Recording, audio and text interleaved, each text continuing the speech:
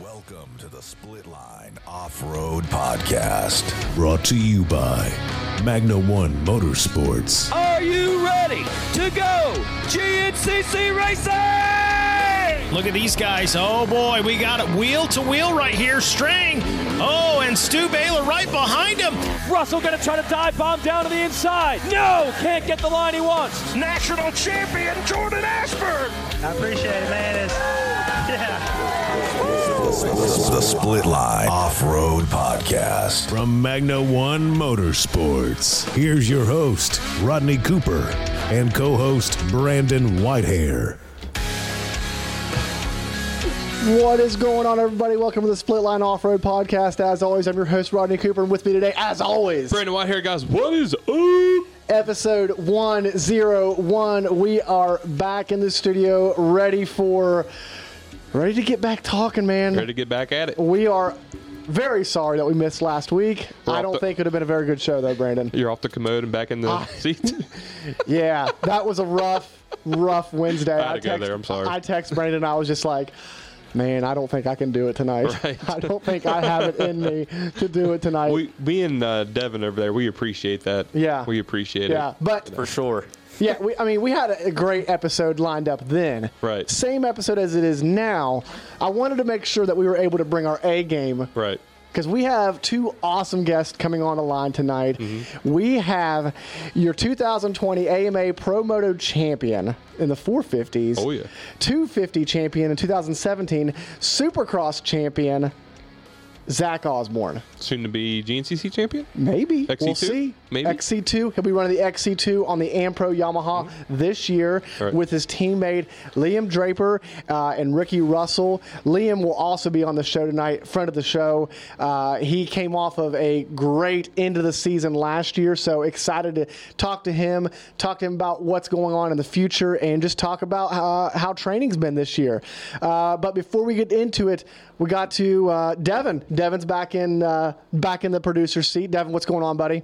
Not a whole lot. Looking to stir the pot a little bit, though, since the teammates are running the same class and coming on the show together. Yeah, I wonder, once the season starts, are we going to be... Yeah, I mean, they're training buddies right now. They're all good. Or they just go freight train to the front every weekend. Right, yeah. Yeah. They might. They might. Ricky Bobby style. I wonder who's shaking and who's baking. I don't know. We'll have to find out. Before we get into it, we got to thank our awesome sponsors. First and foremost, we got to thank Magna One Motorsports, title sponsor of the show. If you want the best used bikes, helmets, goggles, gear, and more, make sure you check out Magna One at their dealership in Tennessee or trackside at every GNCC or NEPG event. Also, make sure you check out the Magna One Clean It, revolutionary cleaning product for your dirt bike, ATV, anything else that you take to the track any weekend. Right. Make sure you get it clean. And if you don't go to Tennessee or you're not at the races, check out their website. Absolutely. They have an awesome online store. So check it out. We were able to give away an awesome helmet, Alpine Star helmet last week because of them. This helmet's going to be given away at some point in time in the future. I don't know when, but that's a good deal as well. Yeah. We also got to thank Guts Racing. Since 1985, Guts has been a leader in seat innovation and technology, whether it's custom seat foam, a gripper seat, whatever you need, whether it be for your moto bike, your woods bike, your ATV. Oh, man, if they had one for a mountain bike, I'd put it on the mountain bike too. Get you some Phantom foam. Get the Phantom foam. Oh, yeah. Absolutely. Go to Seal Savers. Make sure you check out sealsavers.com. Use the discount code SPLITLINE for 25% off of anything there. If you want the best fork and seal protection, make sure you check it out. Oh, yeah. Mason is the man, and him and his dad have created an awesome company when it comes to saving fork seals, saving ATV coil spring seals, UTV, mountain bike, you name it, you got it. Brandon runs pretty much every one of their products. Love it. And it comes at a good cost, even better cost with the discount code SPLITLINE. Also got to thank Sunstar Chain and Sprockets. Brandon, what are those things made of? Case hardened steel, baby. Case hardened steel. Best performing, best looking chain and sprocket set in the business. There is no competition. It is what it is. Oh, yeah. And if you want to save a cool 30%, make sure you use the discount code SPLITLINE30 on their website to get anything you need with the Sunstar Chain and Sprocket. That's pretty much like a sponsorship, right? Exactly. It is. And if you don't trust us, trust pretty much every guy on XC1 line on Saturday. Yeah. Pretty Absolutely. much. There's a couple guys, but most of the guys. And find me a worse place that a chain takes a beating than ATV XC1. Right. Nowhere. Nowhere. Devin's like, Maybe on Devin's quad. That's right. Well, that is true. I did run like half the season on one set. Yeah. Right. Yeah. That's pretty good. Devin's known for, getting his bang for the buck. giving his bike the beans. I made it through snowshoe, no skid plate. And then put the skid plate back on, finish the season. Nice. Sunstar. I also got to thank XC Gear. Yep. Lance and the guys over there make an awesome product. The Mako 360, put it on your dirt bike or your ATV. Yep, I said ATV. Right. Make sure you get that. And if you guys want a nicer, plusher ride, just more comfort in the handlebars, take that harsh, snappy vibration out of the steering. Yep. Make sure you get the Mako 360 for your dirt bike, ATV, or the Hammerhead 360 for your mountain bike. That's right. Awesome products over there. Very good. And we also got to thank Mountain Hair Scrambles. When the season rolls around, and it has been posted. It has. It has been posted. When the season rolls around, make sure you check out Mountain Hair Scrambles. If you want a awesome track design, local series, home, family feel atmosphere, make sure you go there. It's a great time, and I know we'll be there later in the season. Yep. All right, let's get into it. Let's Brandon, get it on. Brandon, what have you been into lately? Not much, man. Just a little bit of basketball with the kid. He's getting ready. He's begging me to go ride that dirt bike, that Cobra. Are you dying a little bit inside knowing how soft and nasty it is right now? He's just, I'm all good. So we're getting ready for that. Pretty much it, man. Just trying to stay away from all the sickness going on, and just trying to get ready for the first GNCC and all that good stuff. So yeah, I understand. I understand. Yep. I'm still deep in the wrestling season, but I am. Devin asked me the other day if I wanted to go riding, and I'm like, man, sure, but I don't know about right now. Are you riding right now? As much as I can. Good grief. I almost bought a stator the other day for my quad so I can go ride with you guys. You should. If I do, you going to ride? Yeah. Like, that has to be in the contract. I mean, yeah. I need blood. I rode with you the last time your bike was out. Yeah. Okay. I'm down to ride anytime. Did we introduce Producer D? Or did we... Like, did you? I missed that. How did I miss that? I don't know. Oh, wow. Devin's already been introduced. Dang. And ready to go. I was just making sure, I mean, he was kind of missed like the best show that we've had in 100 shows. He missed episode 100. Yeah. That's okay. I got to play basketball with Barry after the show, so he was on my team too. So did he make you feel bad for not being here? He did not. And you didn't get your incredible Hawk sticker signed, did you? I did not, but I do have the sticker in the car if you guys want to see one. Oh, okay. We'll have to check it out. Maybe we could put one on the wall up here. Yeah, we'll get him to sign it first. There we go. Yeah. Is it big enough to sign? Oh yeah, it's definitely big enough he could sign it. Oh, cool. Yeah. Okay. Yeah. Cool. Pretty good. So Supercross over the weekend. What'd you think of that? What did I think of that? Oh my goodness! Like it was wild. From Moto 2 to Moto 3. Moto 1 was like, okay, yeah, it's a regular race going on. Like some things happened, but man, when Moto 2 hit, it was like, what is happening? Like I would not want to be a 250 rider in that class. That's for sure. I guess we finally found the flaw for Jet Lawrence. Maybe. And we found out just how tough McAdoo is. Oh my, dude, you see his arm? Oh, dude, it ballooned. After I saw the pictures of his arm, I rewatched some of the race the day after, and you could see it through the jersey that his arm was swollen up like a balloon. Jeez. That was gnarly. Yeah, like he's already proven that he's tough before, but that was rough. Was crazy. That was rough for sure. For sure. So you want to talk about some pulp fantasy? Well, we can. I'm not up. Do you have it up? I already got it up, Oh, buddy. man. All right. So tell us the results for Pulp Fantasy this weekend. So results for Anaheim 2, if you're in the split line fantasy at Pulp. If you're not, come join us. You can still join in if you already have a... Yep, anytime during the season. Yep. So this week, the Big Show, first. Black Flippin' 336, second. LWP Junior 398, third. Justin Groff, fourth. Dark Side, fifth. Car MMG 6. R Coupe 7. Mr. Whitehair 8. And, hey, you know Mike Lancaster? He's 9th. I didn't realize he was playing with us. Mike's playing? I'm pretty sure it's him. All right. I didn't realize. It's a ML Lancaster 131. So Man, I didn't realize Mike played fantasy. I didn't either. It's cool that he's joining. We really need to get him in. That's going to be our next guest. Yeah. We're going to have to. I We're gonna agree. have to. I agree. And then rounding out the top 10 is Bebot. He's got to play fantasy since he's not racing anymore. Oh, man. I'm sure that's killing him. Yeah. I'm sure it's killing him. I'm sure it is too. Did you get the Rocky Mountain? Because I did not. I can, but let me finish up with the pulp. Oh, okay. So in the series standings, I'll do the top 5. Dark Side's first, Mason Silsavers is second, R. Cooper's third, and Whitehair of 746 is fourth. Let's Go Brandon is fifth. Let's go, Brandon. So that rounds out the top 5 there. You Yeah. can find me around like 30-something.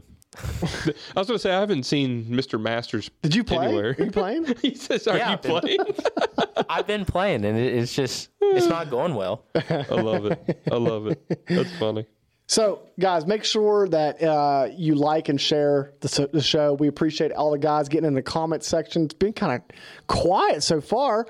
Not seen any Doug Kirk sightings yet in the comment section, but It's like rare. it is rare. It's- It is rare. Well, I guess we are getting close to race season. Everybody's kind of getting busy, getting all their stuff done. What are we, 2 weeks out? We need to do a preview show here soon. Yeah, we do. Is that next week? Oh my gosh, is it?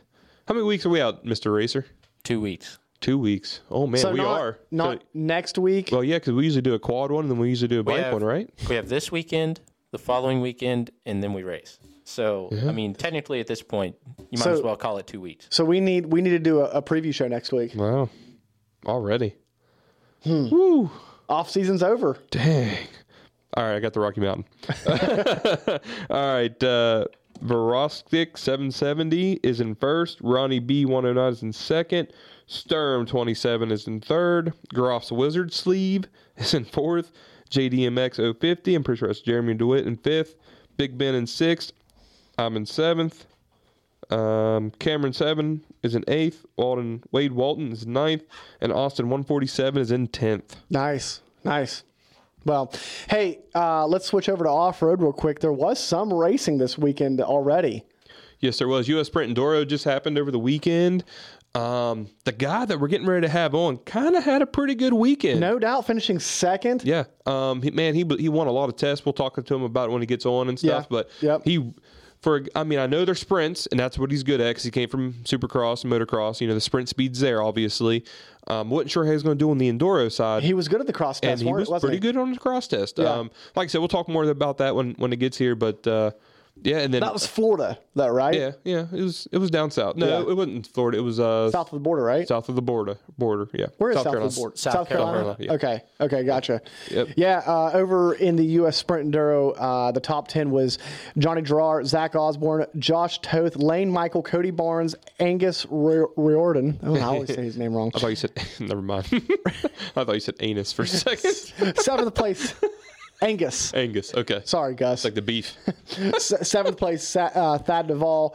Eighth, Roy Barbosa, Bubs Tasha, and Dominic Morris rounding out your top 10. You know who I'm really glad to see up there is Lane Michael on that gas. Kind of picking up where he left off a little bit. Yeah. I'm pretty sure he won the series last year, if I'm not mistaken. But he's always really good at those, and it's good to see that he's up there running with those guys on the new bike. Yeah, and that's a full privateer camp that he's running this Pretty year, much, right? yeah. Yeah. So Yeah, I think he gets a little bit of help, but Yeah. it's not like the same deal as what he had with Yamaha. Exactly. But Yep. I was impressed. Yeah, for sure. I mean, he used to ride KTMs a lot when growing up and stuff. So I wonder how big the switch is from gas to KTM.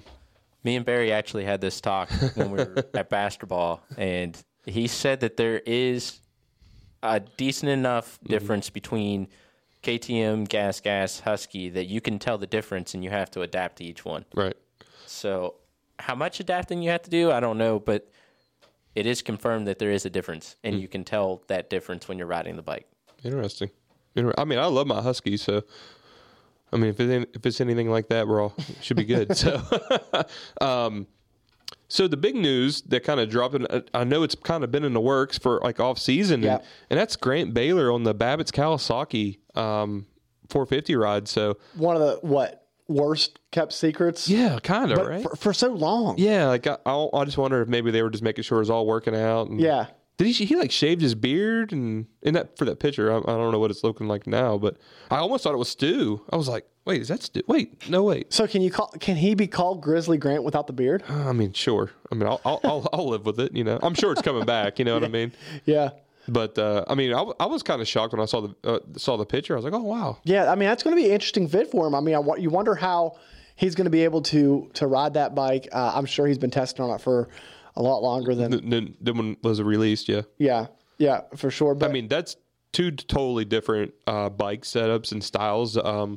Coming from going from a gas to a Kawasaki. Yeah, that's a huge change, I think, in a bike preference. Honestly, the way they handle and the way they, steer and all that stuff, front end control, rear control, and just the way the bikes run. So I think that's going to be a big change, and kind of excited to see where that takes him. Yeah, I'm excited to see where it takes him too. He's somebody that's always kind of like a guy that you never can count Grant out for potential win, and then if he could string a couple wins together, and string a series together, you never know. I mean, you can see by his his sprint speed how he's able to ride the bike in tight technical terrain. Yeah. And once somebody gets on a roll, it's hard to stop. And I think that's kind of what it's going to take in XC1 this year, because I don't know if anybody's going to be dominant this year. Right. I mean, if everybody stays healthy, we should have a pretty good class coming. A pretty good competitive class. Right. It's going to be a season, I think, where you're going to see a lot of multiple winners. Mm-hmm. I mean, we're kind of getting into a preview right now, but I don't want to go too far. Right. But, exactly. But I don't think I don't see Ben Kelly being able to do what he did at the beginning of last year. Right. I mean, I said, go ahead. Yeah, go ahead. I just think that I think after that injury that he still hasn't raced yet. Right. And it's been a long time. Yeah, it has. It's been a while. But I'm sure, he's still plugging away. He's doing what he probably was doing last year, probably getting back at it. And I'm sure once that first green flag flies, I'm sure it'll all come back to him. But the biggest thing is if everybody stays healthy, we got a lot of speed. And just like you said, Johnny Gerard already just pulled off a win this year at the U.S. Sprint Enduros. Yeah. So that's already clicking for him. And that's somebody I'm really excited to see. It's really excited. And he's a teammate of Ben Kelly. So, you kind of start wondering if he starts winning and if Ben gets a pressure, or if, Ben starts winning again, and if Gerard gets a little bit of pressure on him underneath that KTM tent. So it's going to be interesting. We all know how KTM kind of is with winning. They expect it pretty much for like the last decade. So it's going to be interesting. And then of course, he got Stu Baylor on that KTM looking good. And did you guys see the Dumb and Dumber reel he just posted on Instagram? You mean his miniature A-Team band? Yeah, I love that. Have you seen that? No, I've not seen it yet. You didn't see that? No. Oh man, it's funny. They pretty much reenact the Dumb and Dumber scene with all of the teammates, with the whole teammates. All 4 of them. Yeah, all 4 teammates with Nelko and Tasha and Stu. Really? No, I've not seen that yet. Yeah, it's pretty good. My Instagram currently is like flooded with wrestling stuff. You know how don't you hate that? Like you just start talking about stuff. You click on one thing. You click on one thing, and then it's like 50 other things that pop up. I you understand. watch one YouTube video, right? Dude, the algorithm for that is just so messed up because if I click on one thing, it doesn't mean that I want to see a million of the same thing. Yep. But my thing is like I start watching all these different takedown videos, and I'm just like, okay, this is cool, and just keep watching it. So off topic, did you see the Mountaineer takedown? Like got out of that hold, like how he flipped the guy. Did you see that one? Yes. Yeah, that was pretty cool. Did you know that he beat? This is way off topic, guys. Sorry. Did you know he beat the number one? I think he's 185. Okay. He beat the number one 185 in the nation against Pitt for the backyard brawl. With a move like that, I'm sure he's got a lot more tricks in his sleeve. But yeah, no doubt. He was unranked and beat number one in the country. Wow. Back to the racing. Yeah, back to racing. So the point being, that the algorithm is messed up. It is. It is very messed up. So, Devin, real quick before we get into our thing, how's the training going? Going good? Yeah, it's going great. They're trying to kill me, but it's fine. No, it's good. It gets kind of exhausting when you go and train at like midnight, 1 o'clock in the morning, because that's the time that you can carve out for it. Mm-hmm. But we're trying to stick to it as much as we can. Obviously, there's days, the kids keep me busy and stuff like that I might miss a day or two, but still, it's going great. I feel good. We're getting there. I've cut a little bit of weight, so that's good. We'll see. That's good. We're getting ready, and I feel like round 1, I should be prepared. That's good. Mel, we got to make sure we get your sleep in, though. Are we getting enough hours of sleep? I mean, you get sleep when you're dead. It's fun. I know, but it's very important. And Coach Rob's, if you're listening, Coach Rob, you got to get that sleep. You got to get that sleep in. He's going to tell you. Would Coach Rob tell you to go take a nap? I fit him in. On his regular job, he's just taking a nap. Yeah, it's all good. It's all good. So, shoot. No, that's good. You only need 6 hours to be able to properly perform. Most people only need 6 hours. Well, see, we're not most people. They prefer 8, but we're racers, right? We're not most people. Yeah, which means we can operate on like 3 or 4. Right. Coach Rob is let's take naps. Mm-hmm. Troll training is let's take you to the edge of Epstein Bar. Well, I'm sure if Troll was if he had his 2 cents, he'd be like, dude, get your 8 hours. Like get you a good rest in. But that's what's so hard, and I think I'm sorry. This is what's coming into where I always think this is interesting is we're all pretty much. I don't want to call you a weekend warrior, but because you're more than that. But us weekend warrior guys, that's what we do. We work, we train. We don't get enough sleep. We put all this stuff in and pretty much beat ourselves to death to get to the track. Yeah. Just for racing. And yeah. I always think that's how insane that is all the time. You know what I mean? And most normal people don't realize how insane we are. So. No, it's crazy. You put yourself through so much to go out and race in the weekends, and then you're battling, potentially battling people like the guy we're going to have on the phone here next, and Zach Osborne, that literally does it for a living and has done it to the absolute highest of the highest. Right. Highest. Rankings. Right. I don't know what to say, but like competition. Yeah, competition. Like whatever it's been, it's whether it be motocross, supercross, GNCC, whatever it is, he's done it at the highest competition, and then you got guys like Devin working a 9 to 5, raising a family, training to 1 o'clock in the morning, and then doing a podcast, and then driving to Morgantown, and then doing mechanic work. Yep. On his quad. It's tough. I mean, it just. I don't know. Growing up, my dad always told me that you just got to be tougher than everybody else. Oh, yeah. I mean, if you can't do everything exactly right, then at least try to get most of it right. Right. So I'm getting more pieces of it correct now than I was before, and I was already. I feel that I was already improving. Mm-hmm. But with that being said, there's always room for improvement to keep growing. So, I mean, we're going to keep working on things.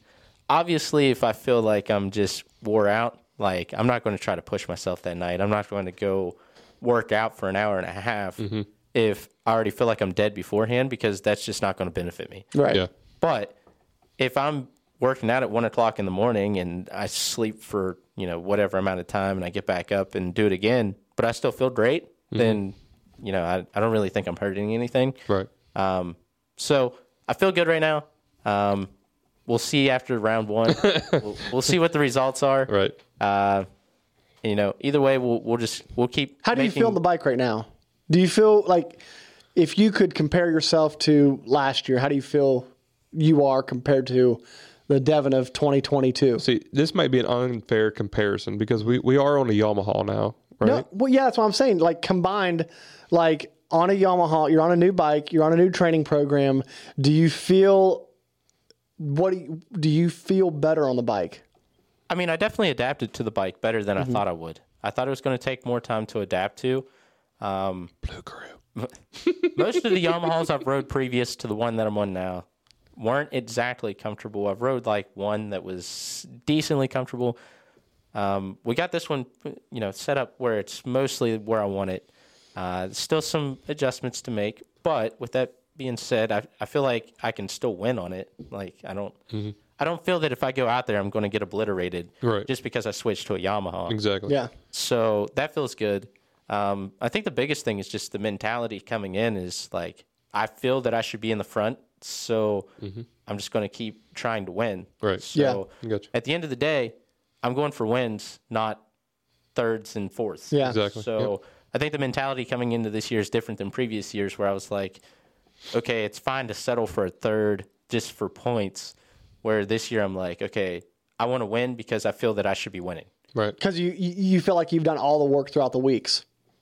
Yeah, I feel like I've put in the work. I feel like last year I had races where I definitely had enough speed that I was fast enough to be in the front. Sometimes I had bad starts or mechanical problems, things like that. But there was no reason that every week I shouldn't be able to battle with the guys that were in the top 3 or 4. So coming into this year, I feel like I have the pieces, I have the bike, I have everything I need. I've been training, and I feel like there's no reason that I can't win. Yep. Yeah. Sounds good. Yeah. He answered that correctly. He did. Very correctly. He did. Yeah, like you don't want to be cocky because obviously all the guys I'm racing with, they're putting in the work too. They're doing the same things every week. Yep. So there's nothing saying they can't beat me, but you still have to have that mentality when you roll to the line that you're there to win. Yeah, Right. Absolutely. Yeah. Brandon, you ready to go to commercial break? Let's go to commercial break, man. All right, guys, we're going to go to commercial break real quick, and when we come back, we're going to have Zach Osborne on the line.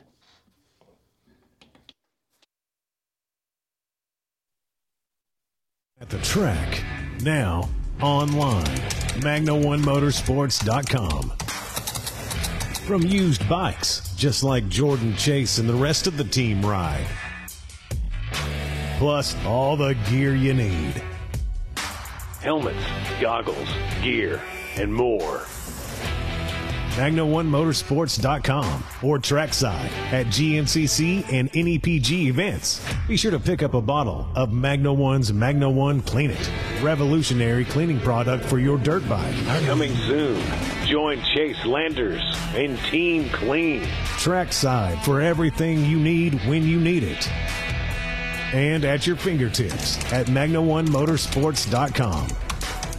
Magna 1 Motorsports and Magna1Motorsports.com, your everything dirt bike headquarters. Doug here from Sunstar Sprockets and Chains. I just wanted to take the time to thank you for listening to the Split Line Off-Road Podcast and for a great 2022 season.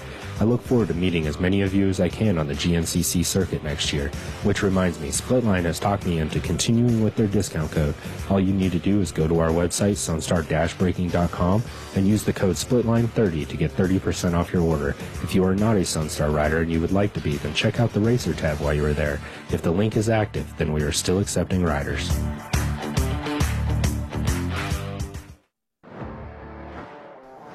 Hey guys, it's Mason with Steel Savers. If you've been listening to the show for a while or you've been around dirt bikes for a bit, you should know that Steel Savers makes the ultimate fork seal protection for your dirt bike. Not only do we have a full range of product for your dirt bike, we also have a variety of products for your side-by-side, for your mountain bike, for your quad. Be sure to check out our coil savers and CV boot savers for a double layer protection over your CV boot. Check out SealSavers.com and enter the code SPLITLINE for 25% off. That's SealSavers.com and the code is SPLITLINE for 25% off. Thanks for listening to the show.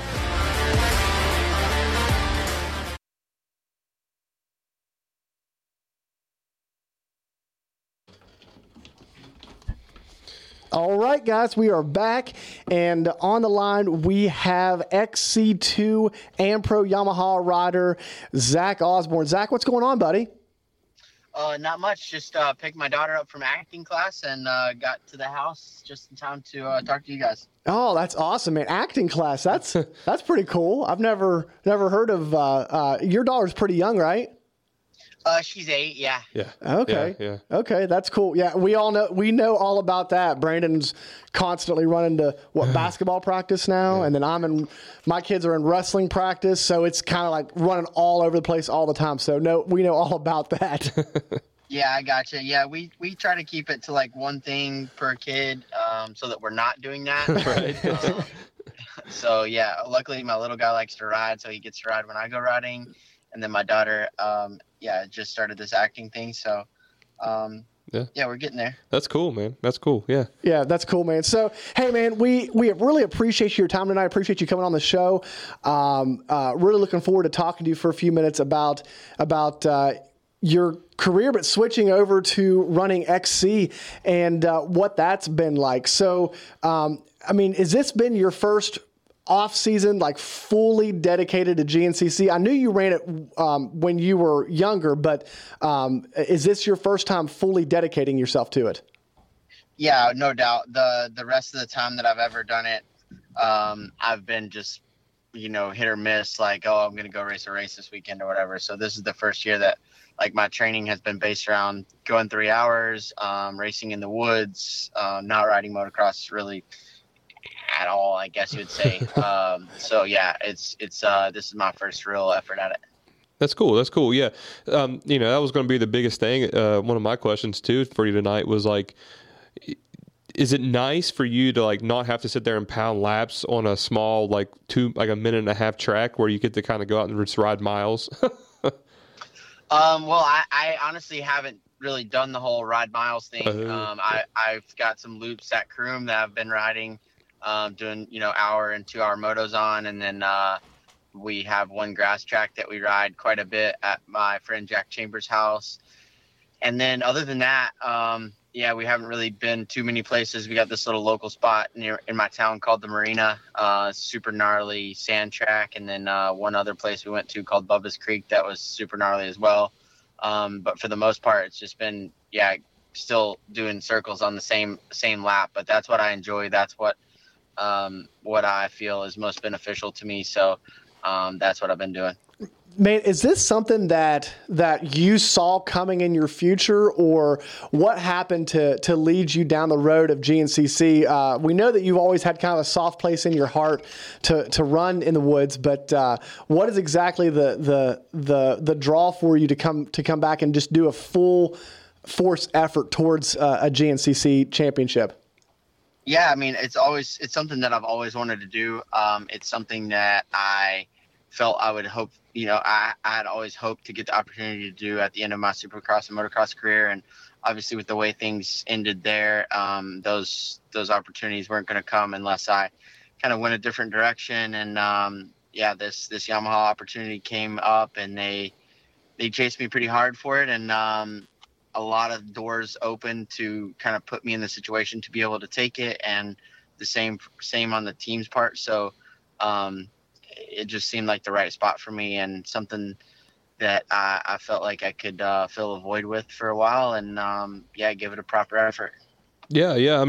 Some guys we know might call you crazy for leaving your cushy husky job you had there to come race 3 hours in the woods with these crazy guys over here. So, that is a pretty interesting decision you made, but we're all glad you made it. But so what's it like switching from the Husky back to a 250 Yamaha?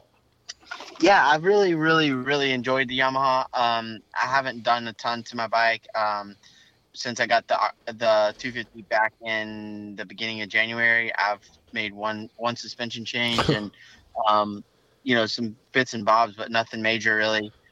Just been really comfortable and trying to put in a ton of time and be as prepared as possible. But I've really, really enjoyed the bike and the change. To be honest, I was quite nervous because I've been on a steel frame for so long, and coming from that background and just back onto an aluminum frame, back onto a 250, there was a lot of change. So I was a little bit nervous about it, but so far it's been really, really good. So you've never been anybody you've never been someone that would shy away from competition. And I think that's kind of like when I think of you and like being a fan and watching you in Supercross and motocross, it's always just seemed like it's just pure enjoyment of the suffer and the competition and the pushing yourself. Do you feel like at this stage in your career and life that you're just that you're wanting to venture out and do pushing yourself in different avenues? Definitely. Yeah. For me, it's all kind of about challenging myself and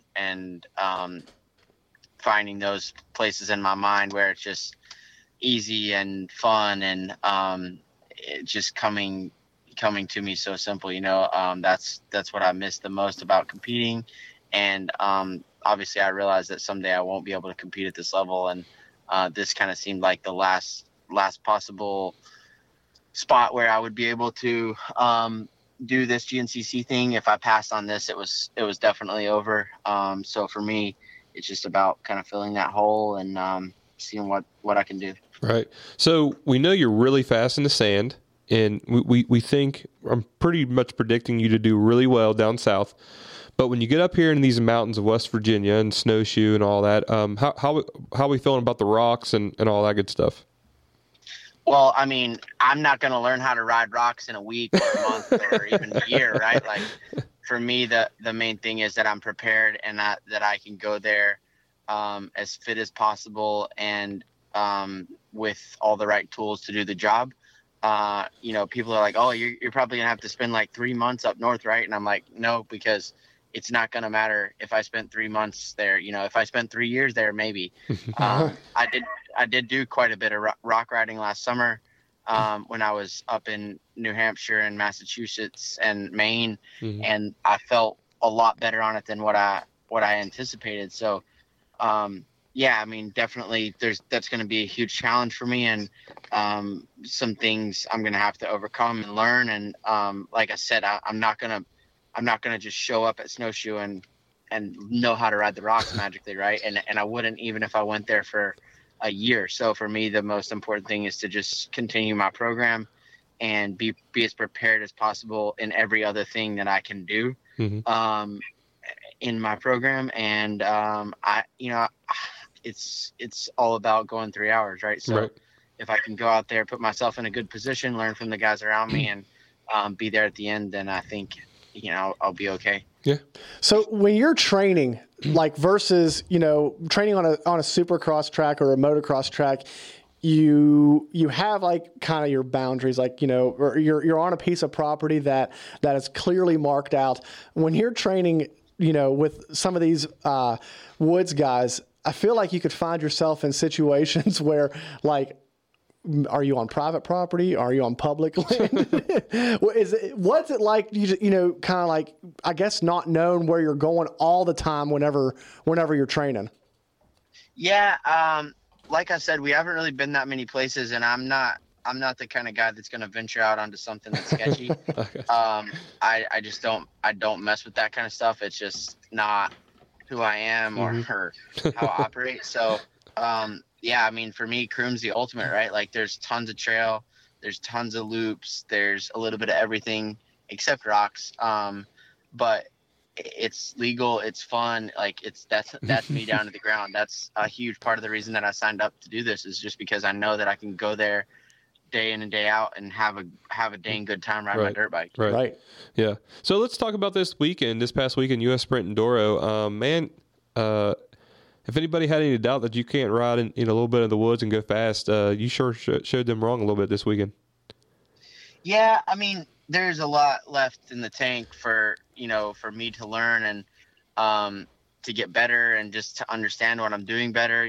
I got stuck in a mud hole that I would have never dreamed was there first thing on Saturday morning in the middle of a field around a tree that, I mean, I was basically – I don't know how I wasn't in the roots of the tree. Like, it just went to China before I could do anything about it. So a lot of positives to take from the sprint this weekend, but also some things that I just really need to work on and learn. And those are the hard lessons that, they're the best lessons are the paid for lessons. Right. I paid for that one big time. It cost me a shot at the overall win, like I said, and set me back 20 seconds or something on Saturday right off the bat. So, bit of a disaster, but I was able to win an enduro test, which wasn't even on my radar going into the weekend against those guys.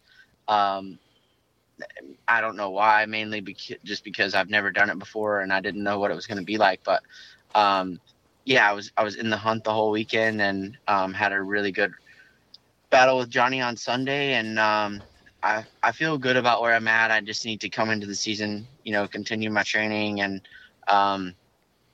stay healthy and get to round one, kind of in the spot I'm in now, and we'll be we'll be off to the races. Right. Now, is that like the first time you've ever done like a race like that, like where you're just like racing the clock? I've done 6 days twice, Okay, so I that's right. kind of know the format, but like obviously the U.S. Sprint Enduro is just so different to that with no transfer trail and only 2 tests. But I definitely enjoyed the racing. I had a blast. The cross test was, I mean, right in my wheelhouse, ruddy motocross track and some grass track. So that was really fun for me. And the enduro test was, I mean, I don't know, like to me it was quite gnarly, right? Like it got super bumpy on Saturday afternoon, and then when we went out on the bicycles on Sunday morning, I was like, man, this doesn't even look like the same trail we rode yesterday, you know? So yeah, I think it was a good test for me to start the season, and definitely maybe silence some doubters. I don't really care about any doubters. I'm not doing this for anybody but myself, but it was a shot in the arm for me, like just to go back to work, and also for the team, like, you know, they dug me out of the racing grave basically to do this. So I'm sure that they knew what they were getting, but also they knew what could happen. Like, you know, I could just get smoked or take their money or whatever. But I'm sure that they've been stoked about everything that went on. And as far as the bike and stuff goes, I think we're in a really, really good spot. So everybody's we're kind of cruising along right now. Speaking of the 6 days, are you maybe thinking about doing any ISDE or trying to anything like that, or? I don't know. I mean, I would entertain it. I have no idea why they went back to the Argentina spot that they're going to this year. I was there on the team in 2014, and it was seriously the worst place they could have ever had to race. Like, I don't even get it. And so that kind of turns me off a little bit. But yeah, I mean, I'll definitely entertain the idea. Okay. Good deal. So last week on our episode 100, we had Barry Hawk in studio, and we had Ryder Lafferty on the phone, and they were talking about Ryder's ability to look really far up, you know, the track, and how much that helps a rider in the woods. And Barry brought up a point that I thought of you when he was talking about it, is how, you know, a lot of times guys that race motocross, they look really close to their front fender because they really have to focus on like exactly what's coming up right in front of them.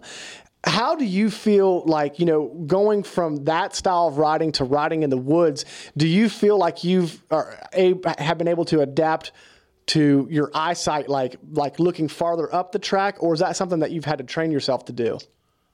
I don't really think that I struggled with that, or I don't really have that feeling that I don't know that I guess that I struggled with that with motocross. I've always kind of looked farther ahead. Okay. And, rut riding has kind of been one of my fortes. So that obviously, you know, you have to be good at looking ahead. But the thing that I've struggled with the most of anything, like anything is just like when it's super sunny. It's not as bad now that we're getting back towards the time change, but like in mid-December when it was super sunny here in Florida and the sun was low and like kind of through the pines. Through the trees. Yeah. Just like the flashing after 2 hours would just drive me nuts, honestly. Yeah. Like it would just, because where the main loop that I ride at Croom is there's no road section at all. It's all in the woods. And man, my brain, I would get off the bike and my brain would just be fried. Like I needed a nap, you know. It felt like I'd been riding Supercross all day because there's just so much input to your brain from the flashing and the trees and the bumps and everything that you're trying to read all at one time. That's been the toughest thing. Not to shameless sponsor plug or anything, but Scott has a light sensitive lens that has helped me really a ton with that. So I'm super happy that I found that and kind of a solution to my main problem. Yeah, I mean, a goggle choice with like lens type, that's a huge thing in the woods because, you know, it's a 3-hour race, so when you start, you know, the sun's in a different angle, then you got shadows, and then, you know, sunlight and stuff. So that's usually a huge important part of the piece for GNCC racing. Yeah, exactly. And I, you know, that's still stuff, all stuff I have to learn. I've done a lot of testing with my nutrition at the longer motos with my pack, and if I want to run a backpack or a waist pack, and just a lot of things to learn. Luckily I have good people around me, with Liam and Ricky and everybody on the team that is just like answering all my stupid questions that beginners ask. So I'm grateful for that. Everybody's been really solid to me and kind of helped me along. Yeah, no doubt. Cool, yeah. That third hour, it just seems like that's something that we've talked to a lot of guys about, and they just talk about how that third hour at a GNCC race is really where like people either fall off or are able to really make their race happen. You guys don't really train a full 3 hours, do you? Or like, have you done anything for the 3 hours straight yet? No, the longest I've done this off season is 2 hours. Yeah. But I mean, 2 hours solo with no goal. That's rough. It's not easy, Right. I think a lot of it's a mental battle. I definitely am nervous about going 3 hours right off the rip at Big Buck, but like I've done everything that I know to do to be ready. I anticipated doing a 3 hour effort in the off season, but like it just seems a bit much at this point to try to go and do that. So hour and a half and 2 hours are on the cards for the next couple of weeks, but definitely there's going to be some exploration into who I am and how things feel at 3 hours here in a couple of weeks. Right. I'm sure we've talked a lot. We've talked a lot and joked about how people really question their life decisions at 3 hours. Yeah. I mean, a lot of people have said that to me, like, "Oh, I bet you're going to regret that decision at 3 hours." And I'm like, "Well, you don't know me very well." I was going to say, like, I've seen, you like running that gnarly sand stuff anyways, and I would say you're a guy that likes to push yourself to the limit. So I'd say you'll be okay in 3 hours. Yeah, I've not heard people talk about the enjoyment of suffering like Zach does. So yeah, I'm a little different in that aspect, I guess. I mean, I don't know. There's a piece like no other inside there somewhere when things get dark. Well, Zach, we're going to go ahead and we're going to bring your teammate on, Liam Draper, and we're going to come back on the line with both of you just for a few minutes, and then we'll let you go. But we're going to go to a commercial break real quick, guys, and we're going to come back on with Liam Draper and Zach Osborne.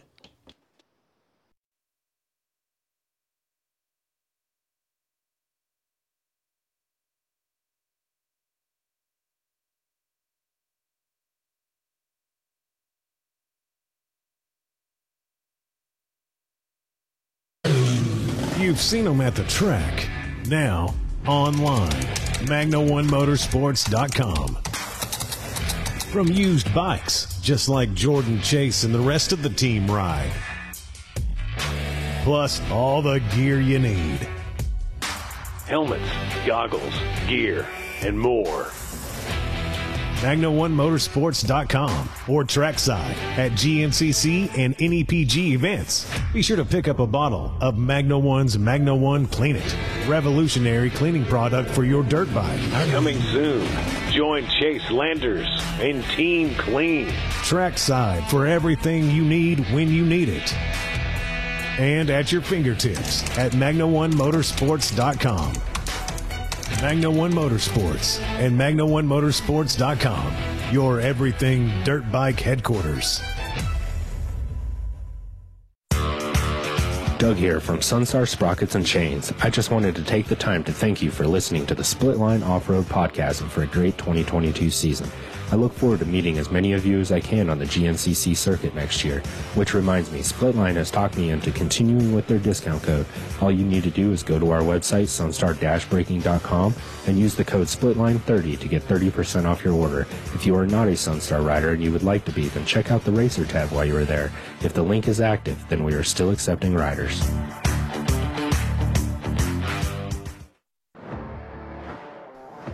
Hey guys, it's Mason with Steel Savers. If you've been listening to the show for a while or you've been around dirt bikes for a bit, you should know that Steel Savers makes the ultimate fork seal protection for your dirt bike. Not only do we have a full range of product for your dirt bike, we also have a variety of products for your side-by-side, for your mountain bike, for your quad, Be sure to check out our coil savers and CV boot savers for a double layer protection over your CV boot. Check out sealsavers.com and enter the code SPLITLINE for 25% off. That's sealsavers.com and the code is SPLITLINE for 25% off. Thanks for listening to the show.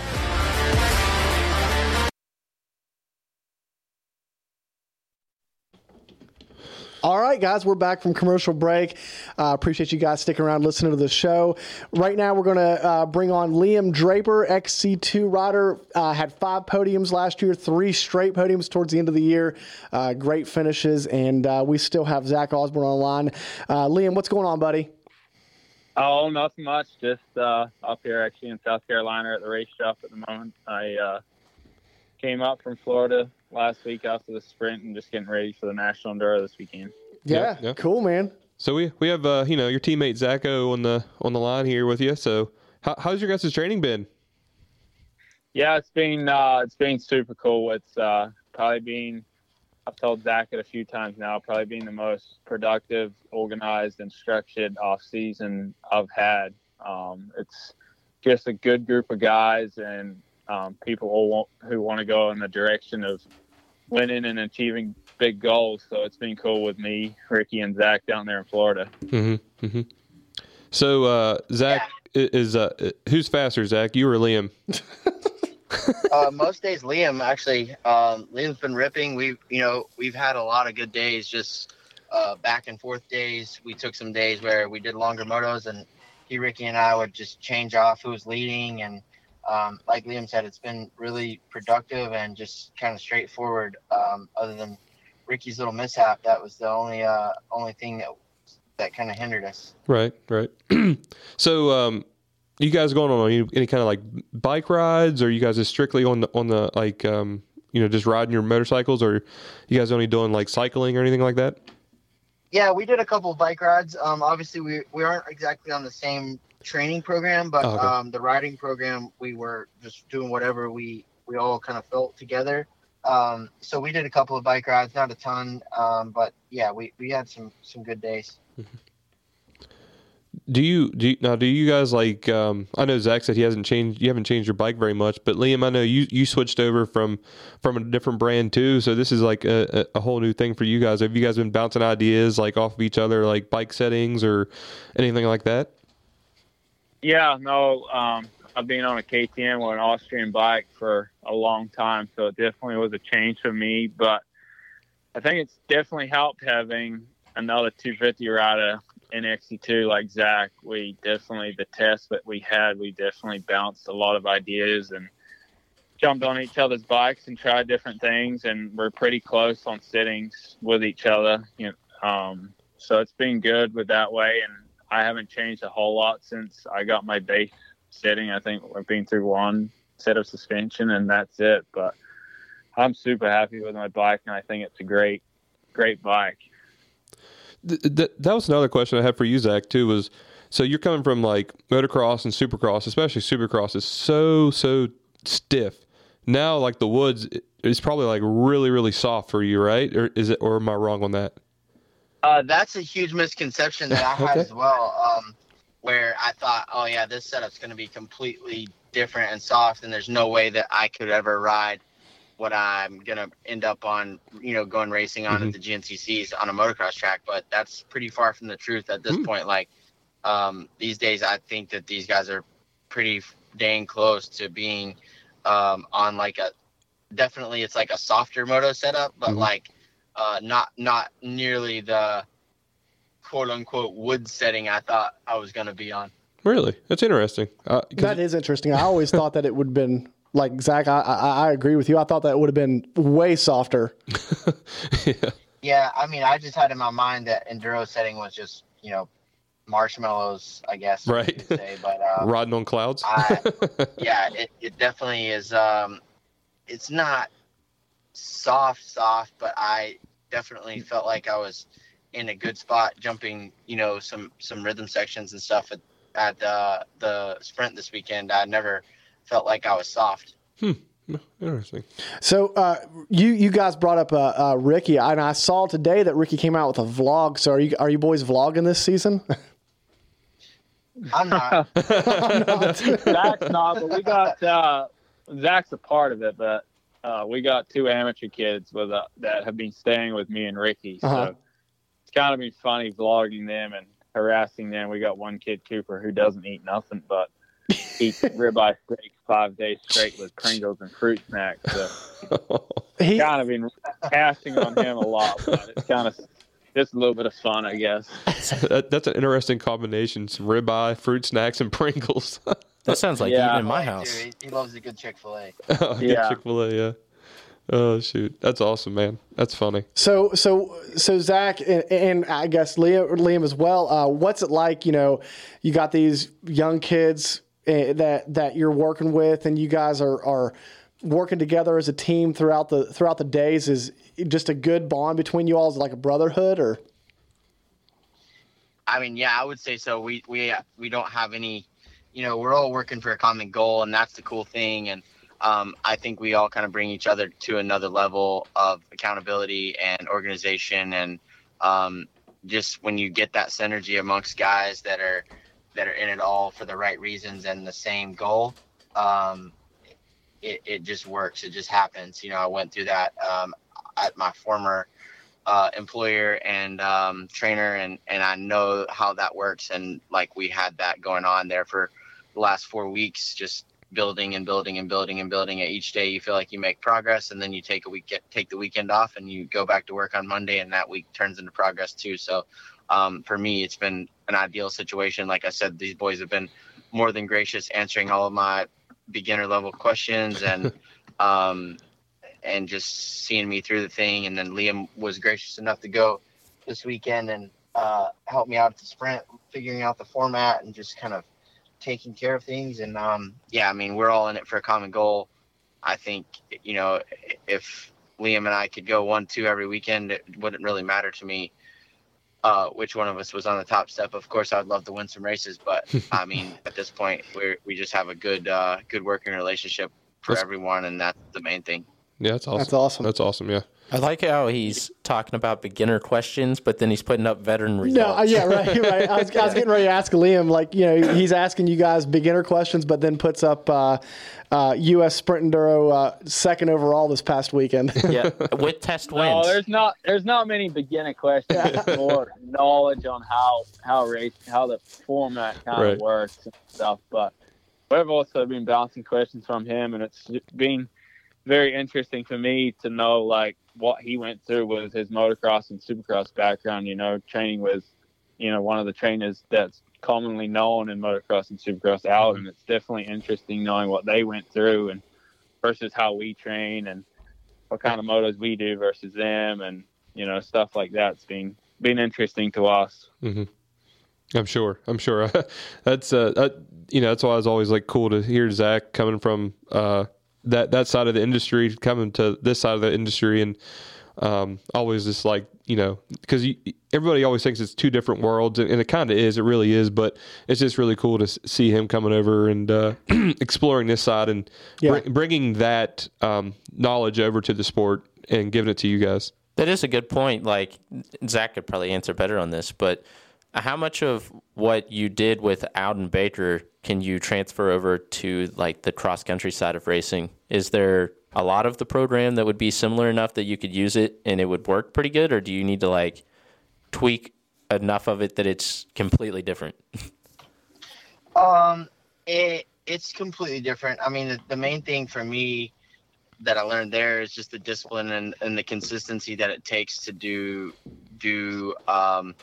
let's say fitness and being fit enough to repeat those steps week in and week out. That would be like my biggest takeaway.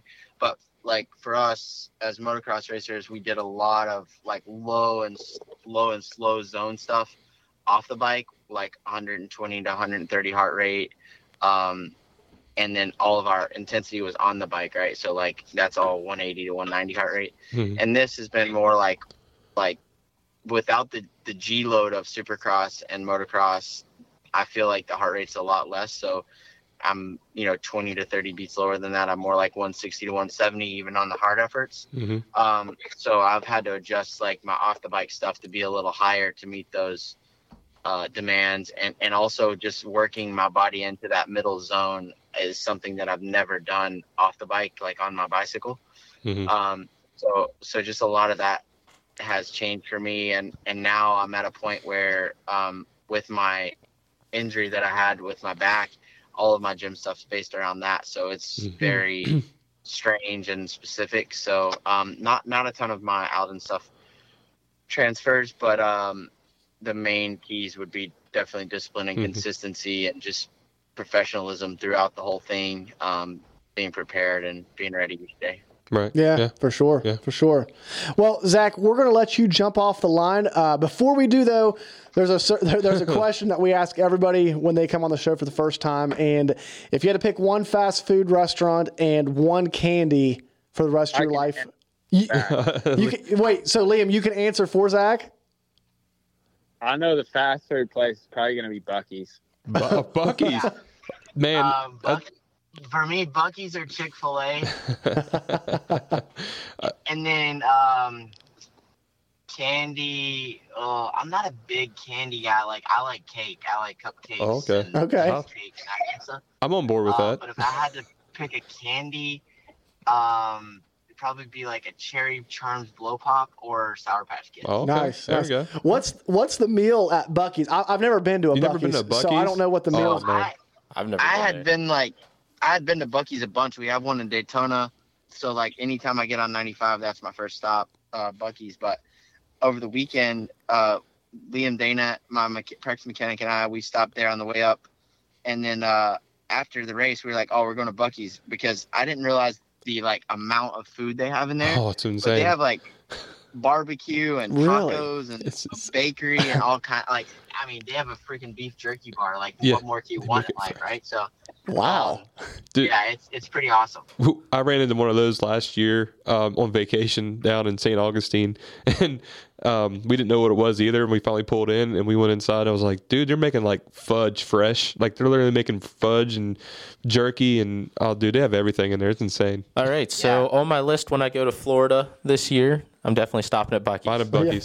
Find a Buc-ee's. It was my first time on the weekend, and it was definitely worth a stop. It is. Wow. It is. Wow, I never thought a gas station would be worth the stop, right?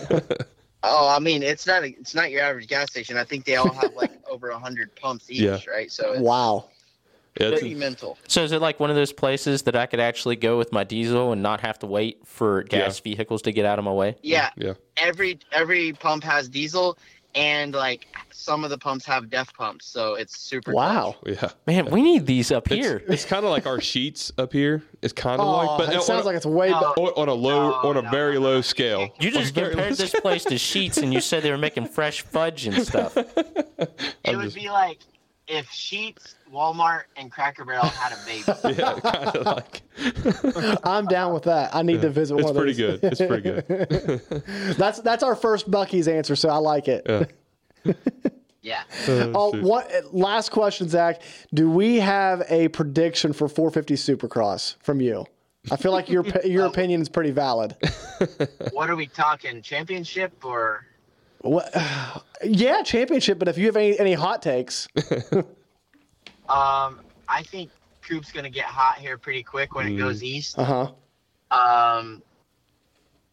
I'm gonna still say number one for the championship, but Coop's gonna take it distance as far as down to the wire. Man, how about that tumble Eli took this weekend? We were sitting here trying to think of the last time we ever seen that happen. So I didn't get to watch on Saturday night. Obviously, we watched the first mains and then we went to bed, but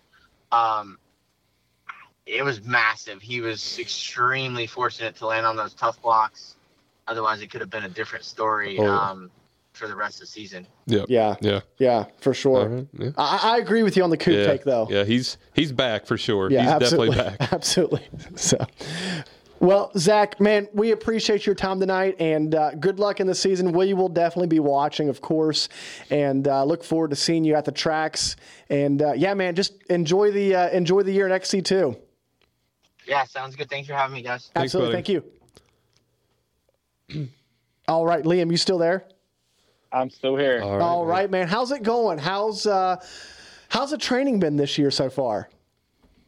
Yeah, it's been good. We we went to Florida just after the 1st of January, about the 6th. We actually did a suspension test here in South Carolina at Randy's property, which is about 5 minutes from Big Buck. The three of us, me, Ricky, and Zach, we got a base sitting, and then we headed to Florida. Florida it's been good. We actually rented a house this year, me and Ricky and the two amateur kids, and it was 100 times better than dragging a camper down there and living in a camper. It made for the winter 1,000 times better and more enjoyable going to a house. I don't know how you guys do it every year in the camper. That's brutal, man.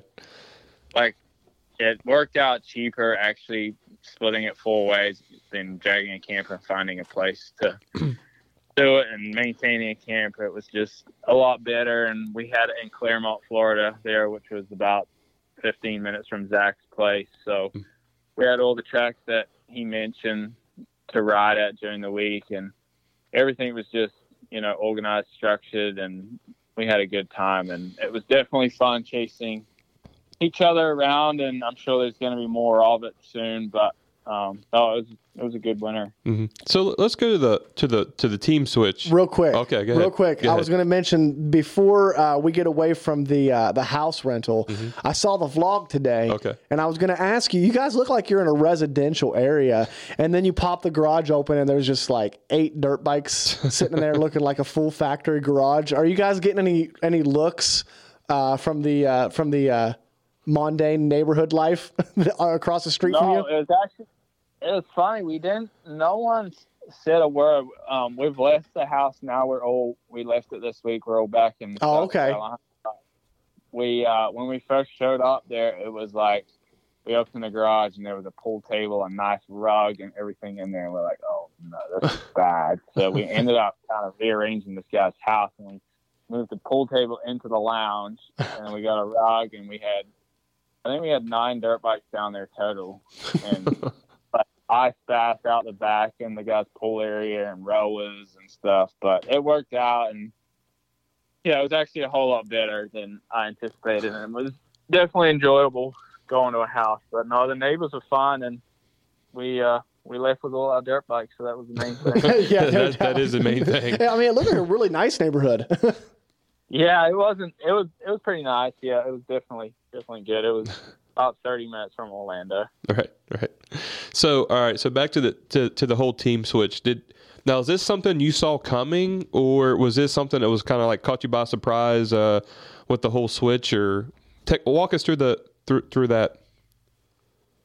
It was not really by surprise. I mean, a few of the mechanics here I know quite well were talking about it, and there were rumors that, obviously the XC2 rider's deal was up, and there was talks he was moving, and you know how it goes, and that all the pro riders talk, and everyone knows what's going on. It's silly season and stuff, and I kind of got talking with Randy, and I didn't really think it was, my results at the start of the year weren't that great. I was coming off of an injury, and then I started getting some good results, some podiums and stuff. And then, Randy called me one day, and it happened super quick. It was kind of crazy. Randy called me at, I think it was 10 o'clock on a Saturday night, and was like, hey, is this something you're interested in? And I think I signed by Sunday morning. He went into his work on a Sunday and sent me a contract. And it was kind of surreal. I came from New Zealand, like always dreaming of being on a factory team, and now to be on one is super cool, and it happened very, very fast. Right. Yeah, I'm sure you're probably like, send me that contract right now. Let's sign this thing. I was. I obviously had to tell KTM because they have the first right to match it, or how it goes. Mm-hmm. But I just think where I was in my career and how I'm like at right now, I was ready for a change. And as I said, I've been on an Austrian bike since I was 16, so it's definitely been a while. So do you feel that you are more prepared and ready for this season than past seasons, being part of a factory team, changing to a new bike and things like that? I mean, obviously there's a little bit of adapting and different things that have to happen there, but yeah, no, definitely. I mean, for the past few years, with Chile, it's been awesome, and they've definitely helped me a lot and always had my back. But I did a lot of behind the scenes working with sponsors and doing my own deals and making sure I had everything to go racing and things like that, where now it's like I've talked to obviously the team sponsors, but it's not like I'm trying to get my deal sorted, calling gear companies to see if they'll help me for the next year. It's like I came down here and walked into the race shop, and there's my practice bikes, 2 practice bikes sitting there ready to go, and they've got race bikes being built, and there's, it's just the whole feel of being on a factory team was all the resources and people around you is definitely more preparing. Like I went to Florida just knowing I had everything, and things like that has been good. It's gotta be a huge weight lifted off your shoulders. That's what I was going to say. For sure. Yeah. Yeah, it's definitely a big weight lifted off the shoulders.